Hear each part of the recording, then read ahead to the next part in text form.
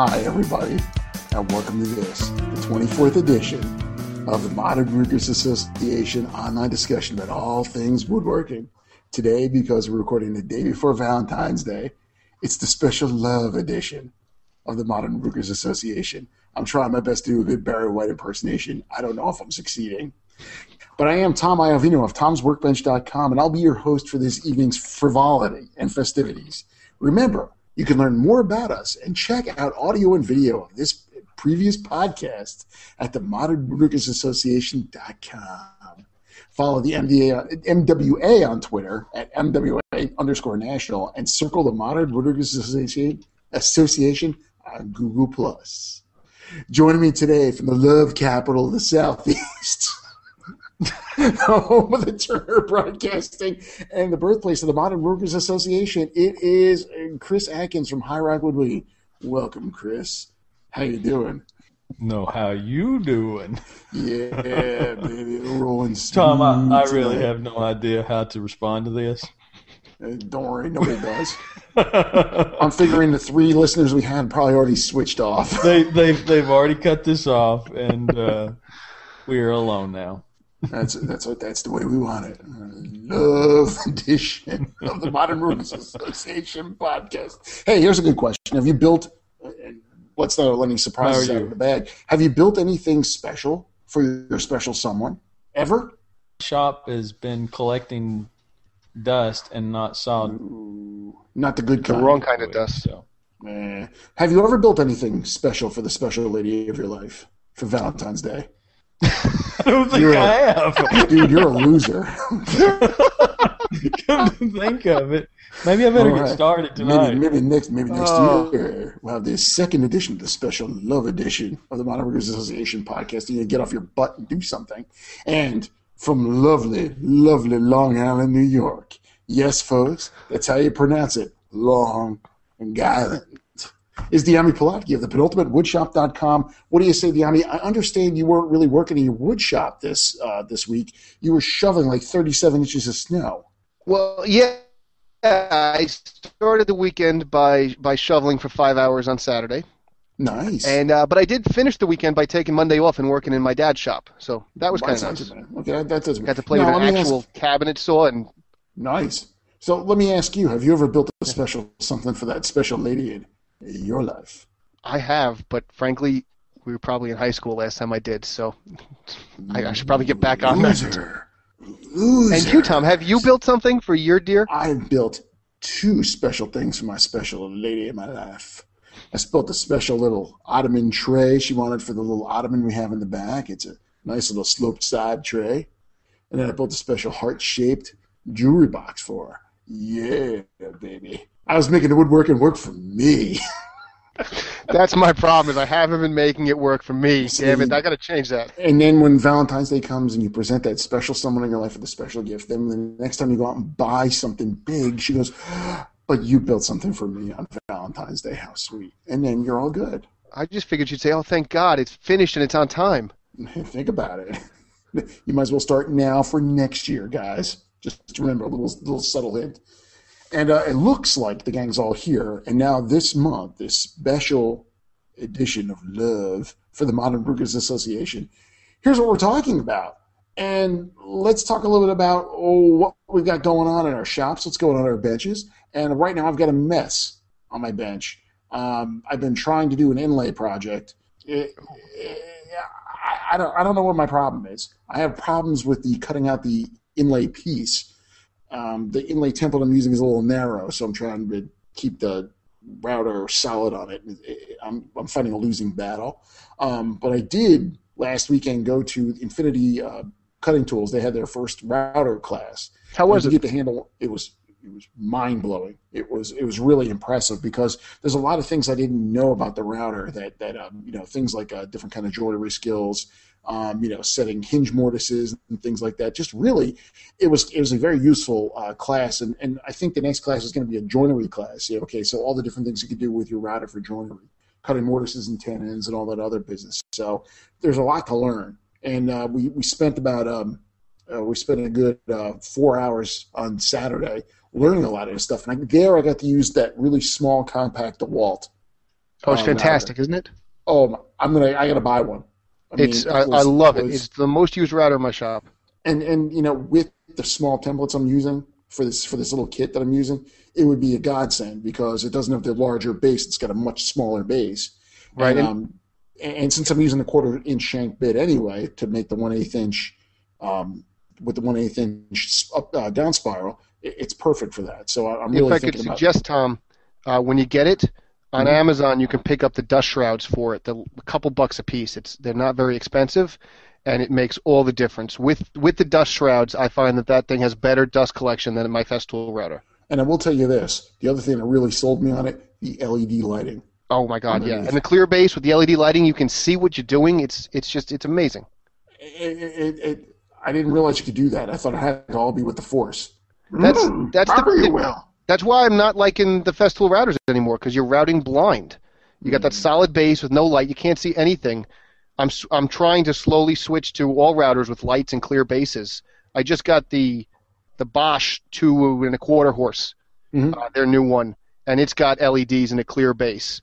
So it's the same kind of thing on a bigger scale, and what a difference that makes. If you can see what you're doing, it's a completely mind-altering experience. Suddenly it goes from being very difficult to like, wow, that wasn't that hard at all.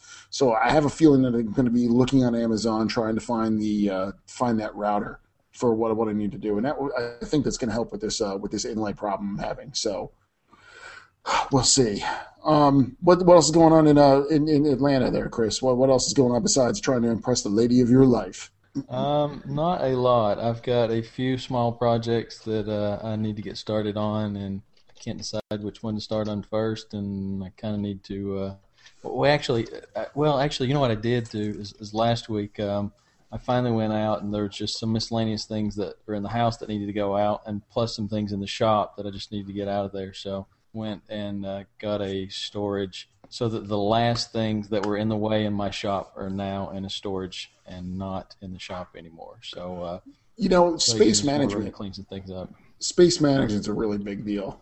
It's the biggest used tool in your shop is space. Yeah, I was up on one of my job sites today, and the guy that's up running the site, he says, "Hey, we got some clear southern yellow pine out there. You want to bring that back?" And I'm like, "Do you know how much wood I have in my shop?" Put it on a trailer and send it down to me. Yeah, really, I can't get that stuff here, so you selfish bastard not even taking it. He's going to turn his back on that, Diami. I don't know. We have too much of that here. Well, I get it in Florida. Anything bigger than a 2x6 is SYP. Yeah. And actually, the edges of my workbench and the base is all built out of it too, but it's good stuff. I've actually got a lamb. I've got a laminate beam. I think that one's 17 inches by, I think it's 5.5 inches thick. Baby. It's a nice piece. I'm going to probably use it for a small bench down one wall that I've got, because it'll keep me access to the wall and stuff on it, not get in the way, but still give me a place to put some stuff on. So a lot to be said about that. So yes, I'm not doing much of anything right now. Tell me, what's going on in your shop besides you storing the snow shovel? No, the snow shovel lives on the front porch. I will not give it any shop space. This is what I got going on in the shop. This is my ghetto work center. It looks like R2D2. I think it is. No, it's what it is, a simple tray that fits and locks on top of a sustainer, because every time I use my track saw, I would put it on the sustainer, and I was always afraid I would trip over the vacuum hose and pull it down and knock it out of alignment. So I made this tray, and then I was like, well, I could build a boom that hangs on the tray, so I built the boom arm, and then I figured I could hang my sanders there too, so it just keeps growing. I think that's where it's going to stop now. But no, keep going. Just keep going. In 2 weeks, we'll have that thing Frankensteined all the way up. I'm going to actually hang my table saw off the other side of it. Why not? At this point, why not? So that's what I've been doing in my own shop. Over this past weekend, I was lucky enough to sneak up to my dad's, and it really wasn't all that exciting. I cut the drawer bottoms for 40 drawers and then built a clamp rack. But it was just so nice to use a real cabinet saw that didn't blow a fuse every time I pushed wood through it. So have you had that that was a electrical special thing treat. worked out yet in your shop? I mean, have you? I just need to hook it up. No, I haven't sorted it out yet. You got like 130 circuits you're going to put in that shop of yours. I mean, I think yeah, it's going to be 10 by awesome, 20 but and right it's gonna now be like, it just still completely sucks. Make the connection. Make the connection. This is the clamp rack I built. Okay, don't build a clamp rack. Connect the wires. I was at my dad's shop, so I'm not back. wiring my shop when I'm at his place. Go back and to the penultimate workshop and make the connection. Okay, make the love connection. That's it. I don't love my shop enough, baby. Oh, geez, Louise. Okay, we're going way far afield. What about things that have been piquing your interest on the blog? And we understand that there's a Dave Henneket. Is that I'm pronouncing it correctly? I'm going to say you are because I'm really not sure. But the Dave Henneket is on Long Island, and he is the most active member of the Long Island chapter, and I am a terrible chapter head and have not yet gotten together with him. But he's over at woodkaiser.blogspot.com. There's a blog about the stuff he makes, and I know he's built a bench for his kids. I don't know if his kids work with him or not, but anyway, he's got some kids. And his latest post, it's a little bit old. It's from November 9th, but he made this live edge bathroom vanity and a bench for the bathroom, and it's one of those bathroom sinks where it's like a bowl that fits on something, and it fits on this live edge slab, and then he's got a bench along the side that's a live edge. And it was just it's a really neat piece, so I thought that was well worth taking a look at. In fact, here I will screen share it for those who are watching. You can see that nice live edge behind the sink and the bench along the wall. So it's just there was a really interesting use of a neat figured wood in a bathroom. So what does he have on that? Is it like a concrete countertop or a sink? No, it's tell by the... Yeah, I think the sink actually stands kind of in front of it. Oh, I see now. Yeah, I think got like a round. Yeah. Oh, I see. I was looking at. Yeah, it's almost like a pedestal sink. It's like a round pedestal, right? And then there's this weird faucet that comes out of the front of the live edge. It's interesting. Nice. I'm not sure what you do with that much counter space behind the sink, but it's a bathroom, so I'm sure it'll get used. You put your shaving cream up there, you put your razor up there, all that other business. So yeah, we're always look at the grain in that counter is just beautiful. Yeah, baby, it's a beautiful sink. Hey, I don't want to break my arm and pat myself on the back, by the way, and I have to throw out a couple of kudos, a bunch of kudos to the entire online woodworking community, including our friends at Wood Magazine, Popular Woodworking Magazine, and Fine Woodworking Magazine. Last week we wrapped up Get Woodworking Week, and boy howdy, did we have some interest. It was a group effort across so many woodworking blogs and magazines, and there were companies involved with it, and people were just the outpouring of support for it was incredible. We had I had my busiest day on the blog ever on last Wednesday. Had about almost 1,600 people in one day stop by the blog, which is impressive. Wow. And but it was a great effort. I mean, every article that was written and submitted was just dynamite. I mean, there were some really impressive things out there, things I didn't even think about for a woodworker to consider. Do you know how many articles and stuff were contributed to that? I have to go count, but I think we're definitely in the neighborhood of like 70 or somewhere. I mean, it seemed like there was just a slew of stuff that just came out the entire week of just everybody.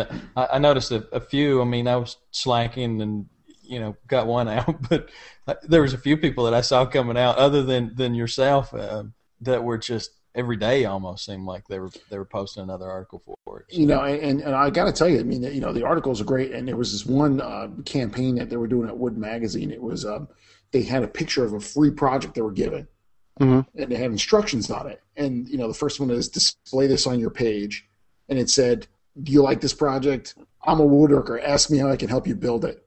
And it was so cool because I was sharing those, and people were like, "Man, will you build that for me?" I said, "I can't build it for you. You're gonna have to come over to my shop and build it, and I'll help you." And that's the kind of way we're gonna get things out there. And I really have to throw a lot of thanks to Highland Woodworking, to Infinity Cutting Tools, to Bessie Clamps, and to Bora Tools, who donated items to give away to brand new woodworkers. And we had a lot of submissions from people who had, within the past year had started woodworking. And the little guy, 9 years old, a kid who won the Bora marking gauges and squares, and this Adam, I can't remember his last name, but a little 9-year-old kid who had made all these little cool things. He made a little sword. He made a little sign for his mom, and that's cool. It was great. I mean, his dad's a woodworker. He just decided he was going to get involved in it, and it came out, and it was. Yeah, that's the kind of thing that I really like to see. I mean, there's a kid who's probably never going to sit in a shop class in his life, but he's getting some woodworking instruction, and that's where it all begins. And you get that lifelong love of it that way. So definitely a way to do it. And I'm going to say, and this is once we bring on our guest of the week here, I'd like to talk about that a little bit because esteemed. It was actually really cool when we went to the. Couple of weeks ago, Highland Woodworking had their open house, and the Lee Nelson event was there. Chris Schwartz was there. It was just a blast. I mean, we had a bunch of we had a lot of people show up from MWA, and it was so cool. I mean, there was a couple of kids and stuff in there that was actually with our group that were getting in there and planing, and it was just very fun to watch. So, I saw the picture, and just what an incredible experience for these kids. I mean, they're going to get out there. They're going to actually meet these really talented woodworkers to get a chance. They get a little coaching, a little excitement for the craft, and I think that's where the future is going to be. We're going to have to get the kids involved and give them all an opportunity to come on board and try their hand at it. And the kids are always excited. We've been to Woodworking in America and the Hand Tool Olympics, and whenever the little kids come in, it's like you get a crowd around them, and they're trying, to work the bit brace, or they're trying to use the hand plane, and it just really, it's exciting. They get the kids excited about it, jazzed about it. That's how we're going to do it. That's how we're going to get the new ones. We're going to have to spread the excitement ourselves. I think we're on our way. I would agree. I think it's a great week, and you need to some praise for starting it all. So thank you, Tom.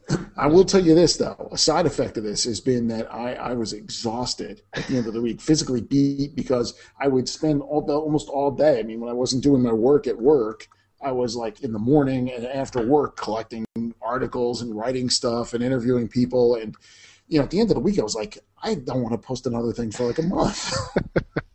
So it's been good to have a couple of days to slow down a little bit and kind of go back to my regular pace, which is still kind of frenetic. But, I mean, every day of the week is tough. I'll tell you that.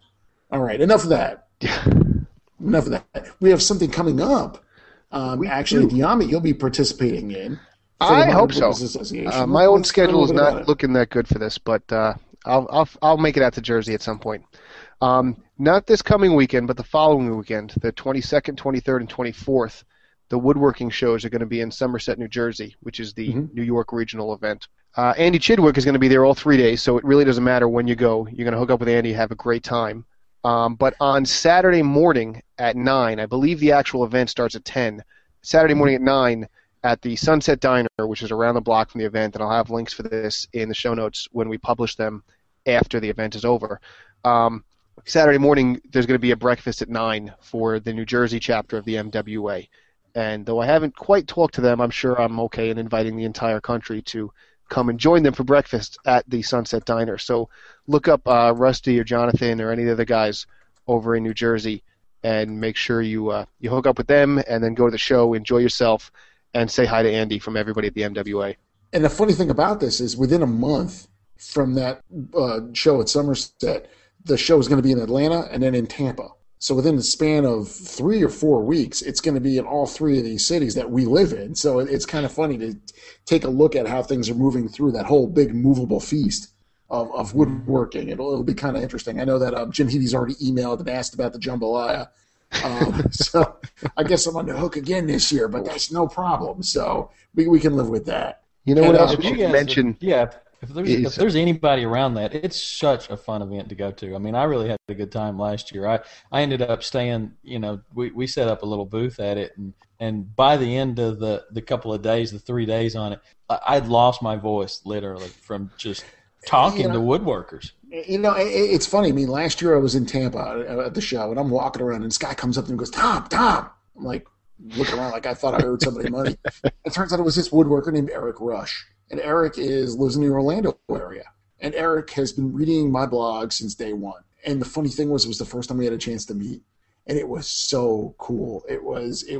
I see his posts. I hear from him all the time. It was so cool to run into him. That is cool. We shook hands, and we got a picture. It was my favorite picture of the day was me and Eric, because we communicated so many times, and I'm looking forward to seeing him again. When we go back in March in Tampa, so it'll be really cool. So we'll have a good time there. And that's what's cool about so many of these events, is that you get to put the faces to the names that you've only talked to online. And the funny with the connectivity online, we know each other so well. Absolutely. I know the names of all these people. It's like, oh, Todd Clippinger. Oh, yeah, I know Todd. I know our guest today. The way I describe going to an event like Woodworking America is it's very similar to like when I get back together with my friends from college, where we only see each other once or twice a year, but we're instantly right back where we were, knowing each other so well. And that's even true to people we've not met in person yet. And that's the thing. It's more like almost like a meeting pen pal. Like you hear about people who used to be pen pals, for 10 years, and then suddenly they meet and they knew each other, everything about each other, and it was really cool. This is the same kind of thing, except it's a much wider audience and a more immediate response. So when you see people in the shop and they're asking you about, different projects, or they see something you've built and they comment on it, then actually get together and see people in the flesh. It's a really big deal. And it's one of my favorite parts of woodworking, because the online woodworking community is a big place, and there's a lot of really generous people, and a lot of people who like to, like to help each other out. It's the same kind of thing that, that we're into. So we wanted to grow the community, so how we're going to do it. And without any further ado, especially on the special love edition of the Modern Workers Association, it is my pleasure to bring in our special guests.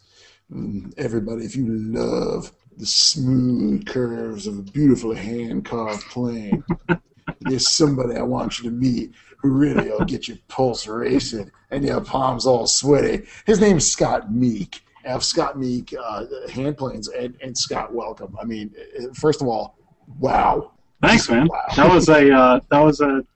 was an introduction. Are you a little flush now? Do you need a moment to collect yourself? I almost, before you got me on, I was almost gonna just have this and do this. You caressed it, yeah. You want to caress that plane. The curves. Excellent. Sorry. I just snorted. I gotta say. Week already. You guys need to record even the pre-show, and then release a blooper reel, because a special edition. The bloopers. Yeah. You could sell that. It was hilarious. You can tell we get a little punchy doing this. Scott, welcome. Thank you. Welcome, Scott. Good to be here. First of all, Scott, how the hell are you doing? I'm doing good, other than a pinched sciatic nerve. And that's not good. No, I'm feeling better today. So. Okay, well, improvement's always good. We're getting there. Now, Scott, talk to me a little bit about. Let's go to the beginning. Yeah. How'd you get involved in woodworking? I'm sure you didn't. I'm sciatic nerve. I'm sure you didn't get involved because your sciatic nerve hurt. I'm sure you didn't get involved starting to build planes off the bat. I mean, how'd you get started? No. Well, my dad's a general contractor, and up in Michigan, and so I kind of grew up on the job site, going to work with my dad, and pounding two boards of 2x4s together, and picking up nails, and the whole what you do when you're a kid on the job site. And so from that, I just kind of stayed in that. Just kind of kept doing construction. That transitioned into doing trim carpentry. I kind of got into that and realized that I enjoyed the details of trim carpentry a lot more than anything else. Okay. So from trim carpentry, got into building built-in cabinets, and cabinetry led to furniture. And when I just was getting into wanting to build furniture and that sort of thing, I got into hand tools as well. Mostly thanks to Popular Woodworking Magazine and Chris Schwartz and a real hand tool advocate. Yeah, I mean, I was kind of just getting into it when Pop Wood was kind of making that transition to more hand tools. So ended up getting a gift certificate and bought a Lee Nielsen number 4, and couldn't afford a longer plane. I wanted a jack plane type of size, and found this book by David Fink called Making and Mastering Wood Planes. And I could afford the book, I could afford a blade, and I could afford a chunk of wood. And made my first plane, posted it up on an online forum and talkfestival.com. And one of the guys on there who's kind of well known in the hand tool collectors, he uses them too, but he collects a lot of high-end planes, said he wanted to buy one. And it was like this light bulb went on. I was like, no way. I can sell these. This is excellent. Really? And I sold a grand total of 3 in the first 2 years. So, but yeah, it's just slowly progressed, and I'd like to think that I've gotten better at it and continue to get better at it and hope to get better at it tomorrow. So, well, talk to me about the process a little bit, Scott. I mean, you talk about building a piece of furniture and you're thinking, okay, I got a mortise and tenon, I got a dovetail. When you're talking about building a plane, I mean, there's so many things you have to put into it. The angle of the iron, how hard, what kind of wood you're going to put on the sole, how you need to shape it so it's easy to grab. I mean, the balance, where the mouth is on the plane. I mean, what do you think? I mean, what's the process like when you start thinking one up? Well, I mean, one of the nice things was having that book by David Fink. And if you're at all interested in making planes, I highly recommend getting the book. And I also highly recommend, I have classes that I'm doing online and out of shameless tell plug. where you can find it. Scott, if you're going to plug it right. ScottMeekWoodworks.com, and you just click on the online the plane making classes tab at the top. Okay. But, I think both of those together, because there's some things that I could have learned if I'd taken a class as opposed to just reading a book. The book is a wealth of information. Even if you don't want to make a plane, there's a lot of great information just on using planes and wood planes in general. But the book really helped. And even in the book, David talks about shaping the plane to fit the use. And so that was I made a very square, rough, kind of sharp cornered. It was shaped somewhat like my planes are now. And if it wouldn't tweak something to grab it behind me, I'd grab it. But I still have my first plane. I still use it a lot. Watch the back. Okay, man. Don't hurt yourself any worse. Okay.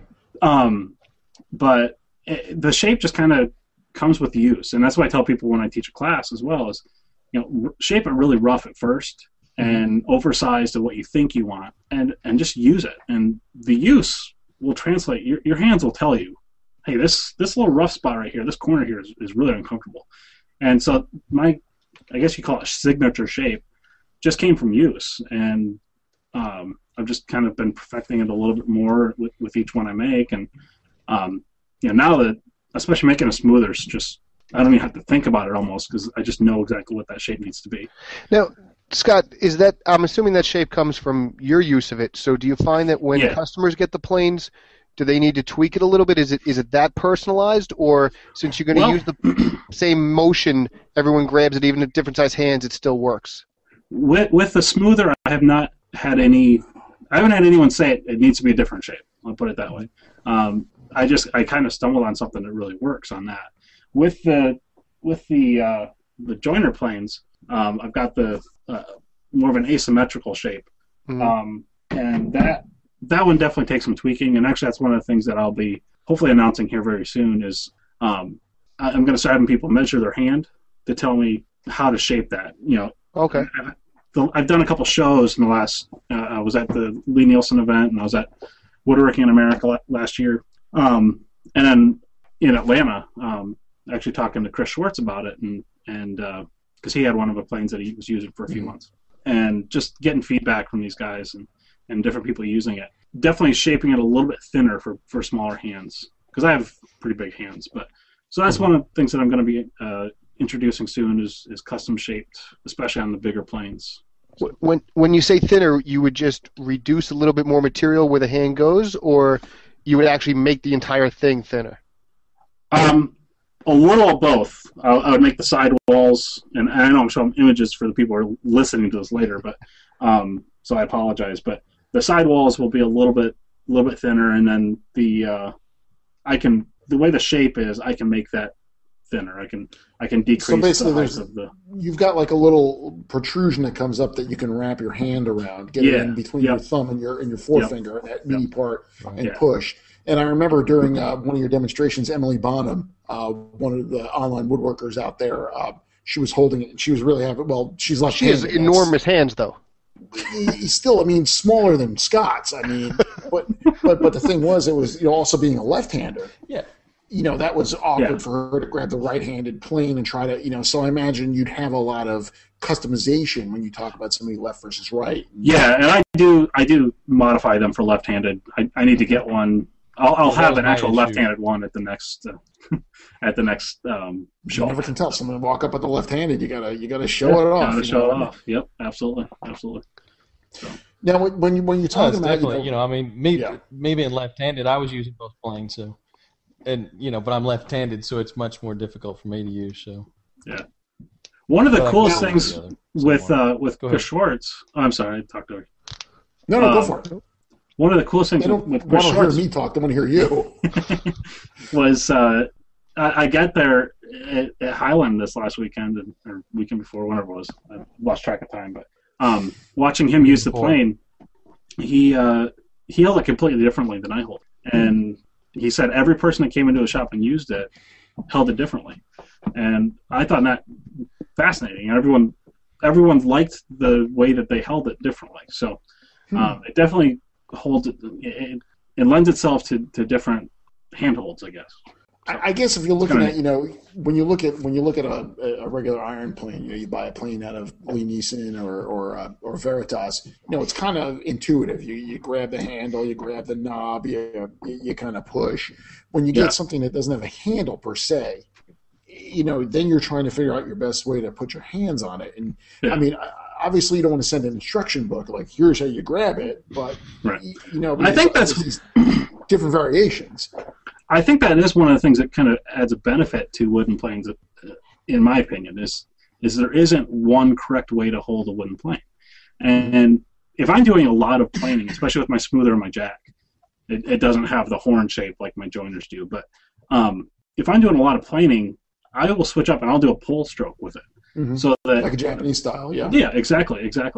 And it works great either way, and that just, you don't wear out as much with different muscle groups, and you can't do that with any metal body plane that I know of. So that is kind of one of the benefits I find of a wood body plane. Okay.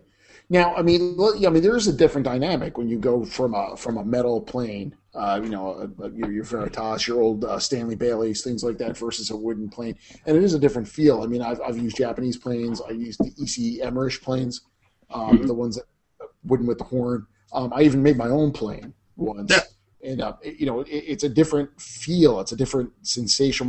How would you describe the comparison for somebody who hasn't used a wooden plane? Tactile feedback, and since it's Valentine's Day tomorrow, intimacy. Yeah, baby, it's the special love edition.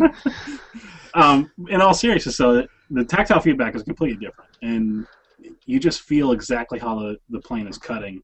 I know exactly when there's tear out, and so I know to stop. You can feel it through the body. You can feel it through the body, and it's due to the mass. You've got a lot more mass, even though it doesn't weigh as much as maybe a metal body plane. The mass is translating that, I guess, the vibrations and the friction. Okay. And then intimacy, because the way you have to adjust a metal body plane is with a mallet. So you're adjusting the blade back and forth. You're hitting the body to pull the blade back. It kind of forces you to be more in tune with how the tool works. And as you use it more often, you know that plane a lot more. And you know exactly how, well, if I hit it this hard, it's going to adjust the blade this much. So there's an important point that was brought up by Toshio Dade a few years ago. I was at a seminar he was delivering, and he was talking about, you get the metal body planes, they've got like 56 parts, and you've got micro adjustment knobs and all this stuff. But he was talking about, there's just like 4 parts on a Japanese plane, similar to a wooden plane like that. Yeah. But the other 994 parts are all your hearing, your feel, your touch. Absolutely. The way you move. It's a much more it's a more intimate experience with the plane. Yeah, even when I'm teaching someone how to set the blade, I tell them to listen to the tonal change when you're hitting the wedge. And the biggest mistake people make is they try to whale the wedge and smack in place. Well, that can split your cross pin. It can just do damage, and you don't need to. It should be so finely set that you only have to do a couple light taps, and you can literally hear a tonal change of 2 blocks of wood being hit together and 1 block of wood being hit. And when you're attuned to that, it really aids in your ability to set the plane. So, Scott, I think I'm understanding the differences, but if you're switching from a steel plane to a wooden plane, how steep a learning curve is it? Is somebody who's familiar with their steel planes going to easily pick up a wood plane, or is it going to be like starting over?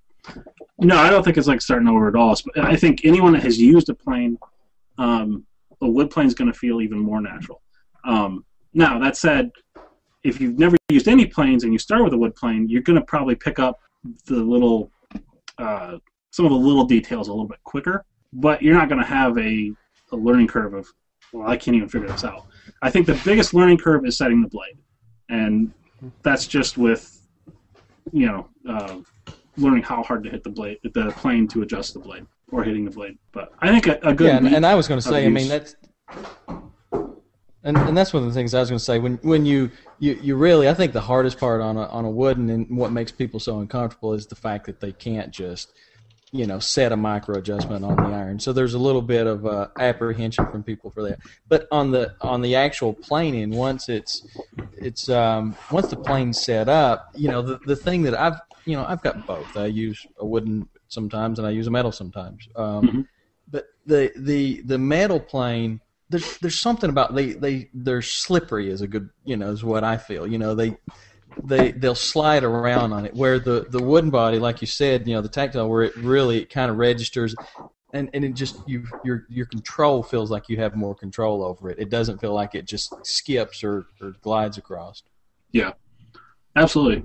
One of the things that I've found is, when I grab one of them, I've still got a couple metal body planes that I'll use once in a while, but very rarely. And that's just because, granted, I sell them, I make them, and the more I make, the more I love them. But there's just something about the way that it's held that it feels better to me. And it does cut down to personal preference. What planes do you have available now? Sizes? I've got just different sizes. Yeah, I've got a block plane that's about 6.5 inches long. Really good for one-handed use or two-handed use, either way. I've got a smoothing plane available in multiple different configurations and woods. I've got a jack plane. It's about 16 inches long. I'm also getting ready to just add another level of jack plane that's going to be around 12, 13 inches long. Mm-hmm. I just found that's a nice size for smaller stuff. I've got a 28-inch joiner and a 36-inch joiner as well. So 3 feet long. 3 feet long. You can use the 36 as a baseball bat. It can be used as home a protection. Car with. Right. leave it on your. Take a rock and lift your car up. Leave it on your gun rack in your car if you're in the south. Just drive it around. That's right. Now, just a couple of we've spoken about a couple of things, and for those watching, just we had mentioned wooden plane, Japanese style plane like this, because on a pull. You pull toward you. There are commercial wooden planes. There's the Emmerich I had mentioned earlier. This is kind of a horned thing. And Scott, I think you might be thoroughly impressed, and you might want to offer the line of trained shot monkey planes. The Exhibit A right here. It was built a few years ago with Hawk blade, Hawk iron, out of Bubinga. Do you call them snubby? Snubby. It's kind of snub-nosed. Look at it. It's just this is the greatest invention ever known to man right here. And it's this beautiful thing right here. How bad did I do? You did fine. Hey, you made a plane. Does it work? Yes, it does, as a matter of fact. Well, there you go. Against all odds. There you go. It's almost like a Pinewood Derby car when you think about it, right? Right, Deanna? You bring it over my shop. We'll put some weights in the back. You're gonna kick ass. There you go. It's in all seriousness. When my kids get to the point of doing Pinewood Derbies, I will be shaping one like this. Now, granted, it'll run backwards, but it's more aerodynamic this way. No impact on it. It's too small. Hey, sure. We fight for the best. I've got a dent in the top of that plane. I don't know how I got it. Anyway, but yeah, that's my smoother right there. Just to give you an idea of the handhold shape. Different handholds. Now, when you're doing it with one hand, is this the block plane's the one you can do with one hand, right? Not the smoother. Yeah. The smoother's always a two-handed. You could use a smoother one-handed, but I like two-handed. You get better control. Yeah. You have to have bigger hands to use a 36-inch joiner with one. The thing is, though, you can actually use the longer when you get a longer plane started because of the mass. And that's a beautiful thing about these longer planes is the mass just it carries it through the cut. So with that longer plane, once you're started, you can use it with one hand. And especially with the way that handhold is, you can just keep one hand on it and keep going. Now, Scott, we're talking. Then we're talking wooden planes, Scott. Now, obviously, there are some woods that are more suited toward plane making than others. For instance, I don't think you want to build a pine hand plane, nor would you want to build one out of ebony. Ebony would be cool, but it would be a waste of a lot of wood. You don't need it. Okay. You just don't need that heavy of a plane. Well, what kind of woods do you prefer? I mean, if you'll notice, with the Emmerich, it's got a hornbeam and then birch. I mean, do you bi-level planes like that? I do. I'll do an applied sole on my planes. One of the ways that I kind of differentiate on my planes is you can get a plane that's all one solid wood. Like this is my mesquite smoother. Mesquite is my absolute favorite wood for a mesquite or for a smoother or a block plane. Unfortunately, you can't get big enough sizes for the longer planes. So, and it's tough enough to get sizes for that big. If you could get the bigger sizes, would it be your favorite for any plane? Oh, it would be my favorite across the board if I could get longer stuff, but it would just be atrocious. And why is it because the stability of it? A couple of reasons. It doesn't usually grow very big. Most mesquite is just small, scrubby bushes. Mm-hmm. And when it does grow big, it's got a lot of pockets and voids. And like mesquite will literally pick up dirt and sand and rocks as it grows. So you can find a rock in the middle of the tree. It's kind of a crazy wood. But yeah, because of those voids and because it just doesn't grow real big and it kind of grows scraggly, it's hard to get in bigger sizes. Probably my favorite wood all around for all planes in general is white oak. Really? And the more that I use it, the more I love it. White oak, huh? Yeah, this guy here, the 28-inch, is a white oak. White oak with African blackwood. And that's actually I meant to say. I do, because we got talking about soles.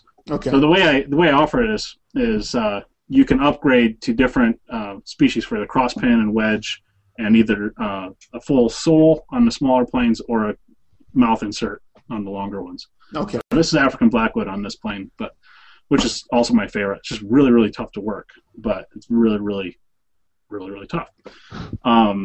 But the white oak is phenomenal, especially when I can get old growth. Like this was a barn post, and the density of it and the weight, it's been cut down for over 100 years. This has got some checking. I don't know if it's showing up on here, but it's got some checking on the side. The checking happened 100 years ago, So it has not moved. I have not had to retrue that sole. It's solid. And again, it's funny you bring up white oak because I remember from Toshio Odate's presentation that all Japanese body planes are all made out of white oak. Yep. And that people have tried other kinds of woods and they doesn't have the flexibility and the strength of the white oak. So, and the other thing that he said was, the other thing he said was that you should be able for one blade to be able to use 5 bodies for it. So you should be able to wear through 5 bodies before you need a new blade. Oh, yeah. So, I mean, that's a good question I think we should lead into. How about wear on your wooden planes? I mean, you've got tough woods you're looking for, but, I mean, eventually there's going to be wear, right? Yeah, and there's kind of a misnomer about wear on a wood plane. Mm-hmm. The wearing on a wood plane comes from 2 things. It wears mostly at the mouth area. So that's why I do, if you upgrade the wedge and cross pin and mouth insert, I do a hardwoods on that. So it wears right in front of the blade. But more than anything, the wear, quote unquote, on a plane is the retruing of the sole when the temperature or humidity changes. Okay. So ideally, and this is going to sound like a total salesman gimmick, I'm just trying to sell more planes, but ideally... That's why we have you on. It's okay. Ideally, people would buy a plane that was made in the summer, and they'd buy a plane that was made in the winter. Or if you're making a plane, especially, make one in the summer, make one in the winter, so that then at each seasonal change, you just go back to when you get to the spring and late spring, switch to your summer plane. And when you get back into the late fall and it's drying out, switch to your winter plane. And you won't have to remove as much material off the sole from wood movement. So most of the wear comes from having to retrue the sole. Okay, so basically, when you've got the warmer temperatures, the sole could warp, it could expand, it could change shape, and then when it dries out in the winter, it could contract and change as well. Correct? You like the hand. I think for our listeners, you missed the whole hand thing. Without the hand plane, it doesn't make any sense. I know. One of these days you'll figure that out.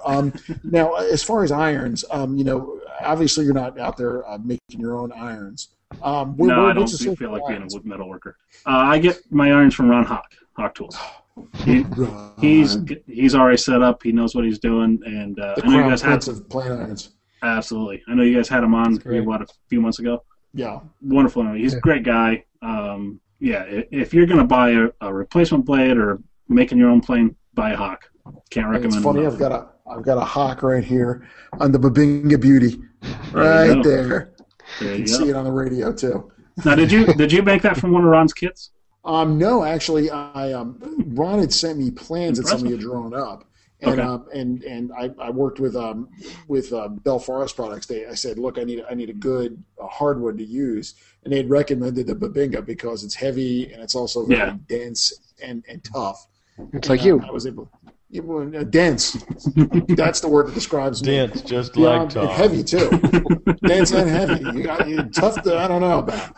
But it was the thing. They mentioned the whole cross pin, and it turns out that the plan he had some sort of pivoting cross pin, and he said just get a dowel and put it in, so you can just drive it in. Yeah, I teach both ways.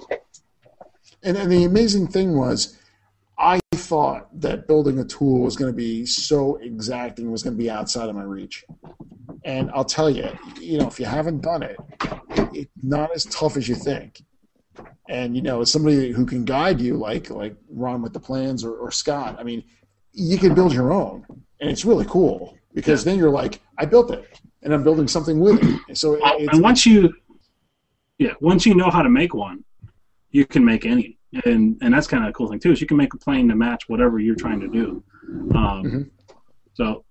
yeah, and that's why I started doing the classes, because there's more than one group of woodworkers. There's a group of woodworkers that I don't want to spend time making planes. So, they're the ones that are going to buy a plane. But then there's the guys that why would I buy a plane I can make? And that's why I started doing the classes online. So, you're right. Not everyone's going to buy a plane. But, I've learned a few things making planes for over 3 years now that hopefully I can pass on to other people. And some people just don't want to just read a book. They want that one-on-one instruction. It's got to be very valuable in making the plane to be able to show you and talk to you and get over a lot of hurdles that they'd have to figure out on their own and probably need multiple planes to learn. And just being able to be guided by somebody who knows what the heck they're doing. I mean, it cuts a tremendous amount of that learning curve right down. That's my hope. And then whenever anyone takes a class with me, basically, it's an open door policy.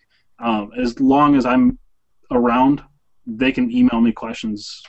5 years down the road, say, "Hey, I'm making a jack plane now, and I'm trying to remember some of the stuff," and I'll give them a refresher or whatever. So how long are the classes, Scott? The classes are about 4 sessions between hour and a half to 3 hours. I actually haven't hit 3 hours yet. Usually, it's the final 2 classes of the session end up being around 2 to 2.5. The first 2 end up being about 1.5 to 2. Those times are determined by the steps of the build process you're going through? Yeah, and the way it works is most of the class is demonstration. I encourage people to have their computer in their shop so they can follow along with some of the steps. But most of the steps happen in homework. When they sign up for a class, they get access to the I've got a Google Drive account. They can view all of the drawings, and I've got a question and answer time on there, so people can ask questions, and then those questions always stay in there for every class. So all the questions that have built up in the last 3 classes are still there. So it's a resource for anybody who takes the class. Absolutely. Yep. Now, you'd mentioned that they can email you after the fact. Do students have access to that information ongoing, or once the class is done? They always have access to it. Okay. Yep. Okay. I want to jump back to what we were talking about with the movement of the planes, and you were talking about summer and winter and less truing. With your building them in the southeast, do you have an issue where when they get shipped to other parts of the country, they go through some movement and some readjustment? Yeah, and depending on where it goes, they're definitely going to. And I send a full 2 sheets of instructions with the plane. So I recommend that people, when they first get it, use it. Tom, are you taking shavings? Yes, I am. Excellent. Someone's got it. I have not been able to use a plane in a week and a half because of my back. It's pissing me off. Yeah. Anyway, so what was the question again? But no, that's a good question from Diami on that. Is there a time period too? I tell people to take a week. Just about movement with different. Yeah, I tell people to take a week and let it acclimate to their shop. At least a week, and check the sole. I tell them try it when you get it because it will be set up. It comes with a shaving. The last shaving I take with it, I wrap that thing in shrink wrap, and it gets shipped out. So it comes with a shaving in it, ready to take a cut. So I tell people take some shavings with it, but this would be better if you had one of my planes, Tom. I'm just saying. Sorry. For those of you who can't see, you're missing. Tom's making his plane his Valentine. It's the special love edition. I understand that love, man. I really do. So, yeah, go ahead. You lost your train of thought. All right. Well, Scott, we're getting close to getting it wrapped up and stuff, and that's right. Hey, Scott. I did mention before you came on. I mentioned a little bit with you guys coming down here, and I just mentioned a little bit about there was a young girl, and it was actually a girl and her brother. But I will say that the girl jumped in first thing and grabbed one of the. Which one did she grab, Scott? Was it the 28-inch? It was the 36-inch joiner. Or was it the... Go big or go home. It was the 36-inch. It was the 36, wasn't it? Yep. This little girl, yeah, I mean, she's this little bitty tiny girl, probably 9 years old or something, and grabs this big 36-inch joiner, and she says, "I'll do it," and just jumps right in there, and she's struggling, so Chris Schwartz gets behind her and helps her kind of push it through. And she went through once and then stepped back. And I said, no, wait a minute. I've got to take pictures of that.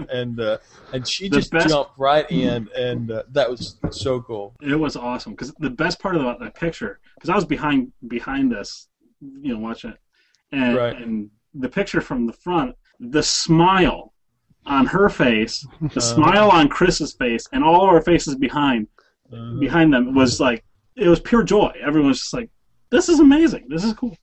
So that was pretty awesome to see. It tickled everybody, that little girl up there. Yeah. Then her brother tried it. None of the adults wanted to, though. I was proud of her. She's like, "I'll do it." Chris Haskell wanted to try it out, and she just stepped right up. No fear. Oh, 100%. She jumped right in there. Yep. Why not? What was it? I think Wilbur Pan posted actually that same. He took that picture I took and posted it, and it said. How to get kids into woodworking. It said, how to get kids into woodworking. And get a tool, get some wood, get started or something. Yeah, get a kid. Yep. Yeah, that was it. It's way in the back there. I've actually made a Purple Heart plane for my daughter, and it's a little block plane size, and she loves it. So I actually have a couple of videos up of her using my planes on my YouTube channel. Hey, that's where it's all at, man. Yep. That's really where it's all at. Yeah. Scott, if people want to find out more about the planes, man, where do they go? What do they do? ScottMakeWoodworks.com and click on Wood Body Planes. Oh, yeah. And you're going to be in love with the planes. Absolutely. Damn, and then Scott. I'm hoping to be at a few different I got to nail down the details. I'm going to be at a few other Lee Nielsen hand tool events coming up later in the year, probably as we get into May and April. So I'll be announcing all that on my website and in my newsletter, which people can sign up for on my website as well. Sweet. And I've got a couple new planes coming out this year that I'm excited about, and a couple that I talked to Chris about that he recommended that I should make. That I'm not going to announce what those are yet, but can't wait to get those into production. So even wanting more. Hey, you know what? On one post I wrote on my blog a couple months ago, I mentioned that you were the renowned plane maker, Scott Meek, and I wasn't lying. You do awesome work, buddy, and I can't thank you enough for coming on tonight. Hey, take care of that back, will you? I will. Yeah, definitely. Rest up. Yeah, rest up. We need to keep you healthy so you can keep making those beautiful planes. I need to get back to making plane shavings. So. Yeah, you better. Yeah. The problem is I made the mistake of I took a couple days off, and then I was so sick of just sitting there that I came down and literally moved a wall in my shop, and just way overworked myself after sitting for 2 days, or 2 or 3 days, and now go I'm slow, so. Come back. Go slow, come back. Yeah, Scott, wasn't a good idea. Or just don't stop. Yeah, don't stop. Can't stop. Scott, thank you, brother. Thanks for having me, guys. Thanks, We'll guys. have to keep you on, okay? Take care. What a visit. What a visit. And I've made a fool of myself in the entire blog, but that's okay. We can live with it. It's like every other episode. Yeah, seriously, what's new? It's the way we normal. work. It's just the way we work. All right, everybody. There's before we went to Scott, I saw some things in the chat. Diami, you wanted to mention something about a couple of dates coming up. Yeah, I meant to mention this earlier. When we were talking with Megan Fitzpatrick a couple weeks ago, we were talking about that they've announced the dates for Woodworking in America, which have escaped me right now, but it's going to be sometime in October, I believe. And Fine Woodworking has just announced the dates for Fine Woodworking Live. So that's going to be August 8th through 11th, and this year it's going to be in New Haven, Connecticut. So at this point, both of the big conferences have announced dates, and they're just teasing us, and tickets aren't on sale for anything yet. But guys should start blocking out their calendars. They're both events that are going to be fantastic. And don't forget, just so you know, here are the dates. Everybody mark your calendar. Here are the dates. The Weekend with Wood, the brand new Weekend with Wood from Wood Magazine is coming up May 17th through the 19th in Des Moines, Iowa. Okay, it's going to be at the headquarters of Wood Magazine Meredith Publications, Wood Magazine. Fine Woodworking Live is going to be August 8th through 11th in New Haven, Connecticut, at the Southern Connecticut State University, right in the grounds. And of course, Woodworking in America is going to be taking place in Covington, Kentucky, on October 18th through the 20th, just across the Ohio River from Cincinnati. So, these are bigger. These are much bigger events. They're weekend trips for most of us, unless you're fortunate to live in the area for one of them. But definitely, if you can get over there, I mean, these are big summit-type events. You get people in from around the country. The woodworking shows are great, but typically they just draw from your local area. But these are big summit events where you see people from all around the country coming in. So if you get a chance to go to one of them, all three of them, please let us know. I'm jealous as heck if you get all three of them. That's not good, but... they are all going to be great events, and I'm sure we'll have somebody from the MWA at all of them. So just go and enjoy and talk to the other woodworkers. And please report back what you know, okay? Because we want to hear more about it. And that just about is going to wrap up tonight's show. So I'll tell you what we're going to do.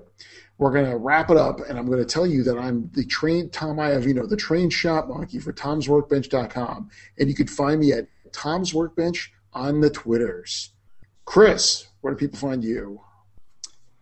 Chris Adkins, and you can find me at highrockwoodworking.com, or you can find me on Twitter at highrockww, and there's like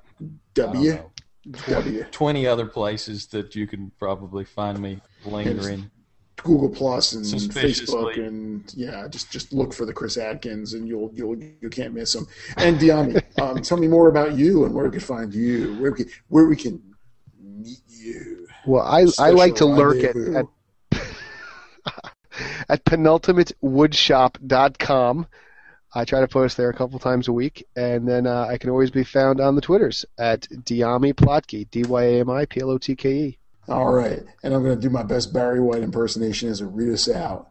If you want to find out more about the Modern Workers Association, be sure to visit modernwoodworkersassociation.com for up-to-the-minute happenings in the many different chapters. Or you can sensuously follow us on Twitter at MWA_national. Did you say they could sensually follow us? Sensually follow us. It'll be Barry White was supposed to be smooth, Tom. I don't know how smooth that was. It's smooth, baby. And if you want to start a chapter of your own with your good friends and pals in the neighborhood, just click on the Join MWA tab on the top. And remember, membership is free, but the love lives on. Thank you very much, and make happy sawdust, folks.